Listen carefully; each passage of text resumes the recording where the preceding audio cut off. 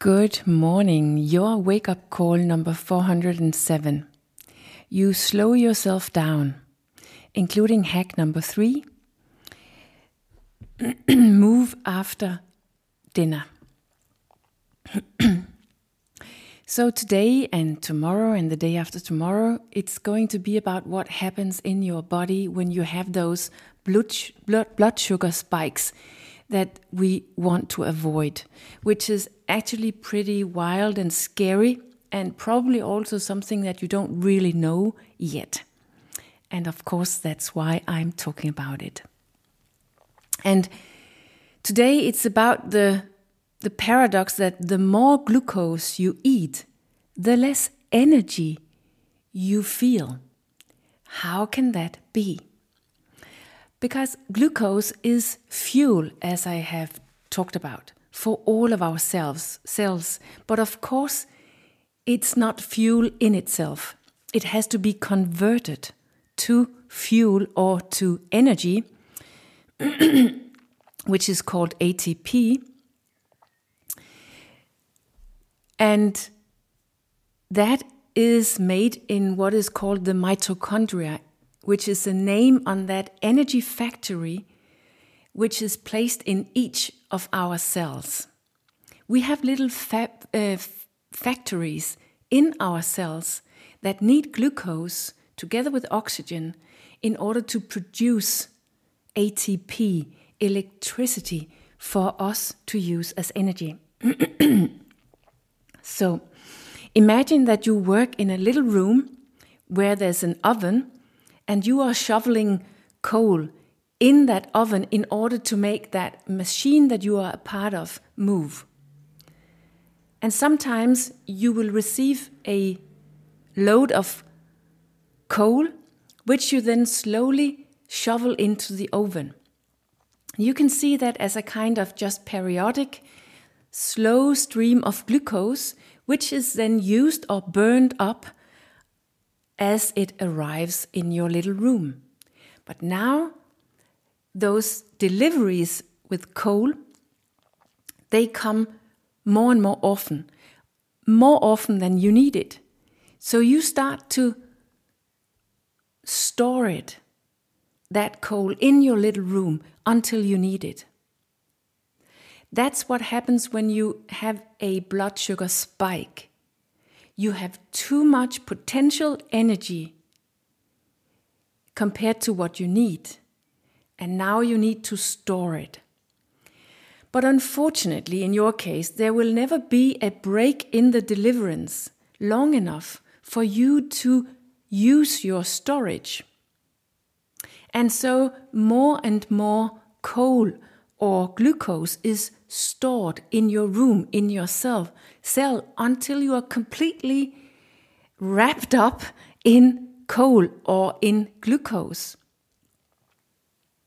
So that you can't move anymore, and you can't even use that storage because you can't get to the oven and create energy. So you actually have a lot of coal, of glucose, of potential energy inside. But it is not converted to energy because you are completely overloaded. And that's why you slow down. When you experience a blood sugar spike, you overload or you slow yourself, your own energy factory, the mitochondria, down. And that means you get less energy even though you have a ton of potential energy. And that means that your cells are starving. Which not only means that you feel tired and out of energy and perhaps even sad, but also that there's not enough energy for all those processes in your body, in your cells, that keep your body, your organs healthy and strong. There's a lack of energy in every single cell, even though there's an overload of energy. Or, in fact, just because of that overload of energy, you experience a lack of energy. a paradox, but also why you feel hungry even though you are overloaded with energy inside because of your blood sugar spikes. And what also happens is when we drown in glucose in our cells is that the cell is releasing free radicals. And that's a bad thing because free radicals, they ruin all the cells that they touch. And we can't avoid free radicals in our body, and our bodies can handle a certain amount, but not that amount which the cells are releasing with too many, too high blood sugar spikes. The body can't neutralize the free radicals, and then we have created a situation with oxidative stress in our bodies, which increase the risk for diabetes, heart disease, cognitive decline, and just overall aging. Too much energy, too much glucose too quickly is damaging for us, and it slows us down apart from our aging, which it speeds up. So now I believe you may be ready for hack number 3. Get moving after you have eaten, especially when you eat something with a lot of starch or sugar, meaning carbohydrates. When you use your muscles, they need energy. And if we stay with that example of today with the oven that you put coal into, when you use your muscles, you increase the fire or the heat in the oven. So the oven needs more coal, more energy, more glucose. And so you can get rid of the storage. And the good thing about muscle cells are that they can actually soak up the glucose directly from the blood without the use of insulin.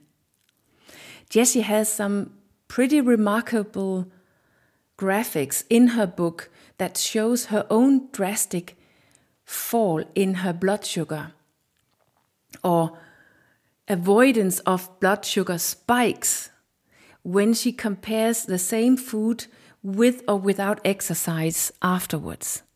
And there are studies that shows that the blood sugar spike is reduced by 30%, and the insulin spike is even reduced by 48% when the participants moved right after they had eaten. So, how much should you move? Well, at least you need to take a walk, for instance, for 10 minutes, but 20 to 30 minutes would be even better. The more the better. But 10 minutes at least. And that could be a good start. And it doesn't need to be a walk. It can be running stairs, push-ups, squats, cleaning the house, mowing the lawn, take a walk with the vacuum cleaner, whatever, something where you use your muscles and something which you think is comfortable enough. Consider that you have just eaten a meal. And when should you do it? Well, up to 70 minutes after you have eaten, it has an effect. But preferably the best effect is around 20 minutes after a meal. Does this also work if we do it before we eat, if we move before we eat? And yes, it does, but not nearly as good. And of course, movement overall, whenever it is made throughout the day, also have a good effect, but not as efficient as if it's done right after the meal. And just to say, of course, that movement has so many other health benefits, mentally and physically, that it's good no matter what. And also, if we are not talking about blood sugar and insulin, etc. So, I guess I will just say, have a nice walk today.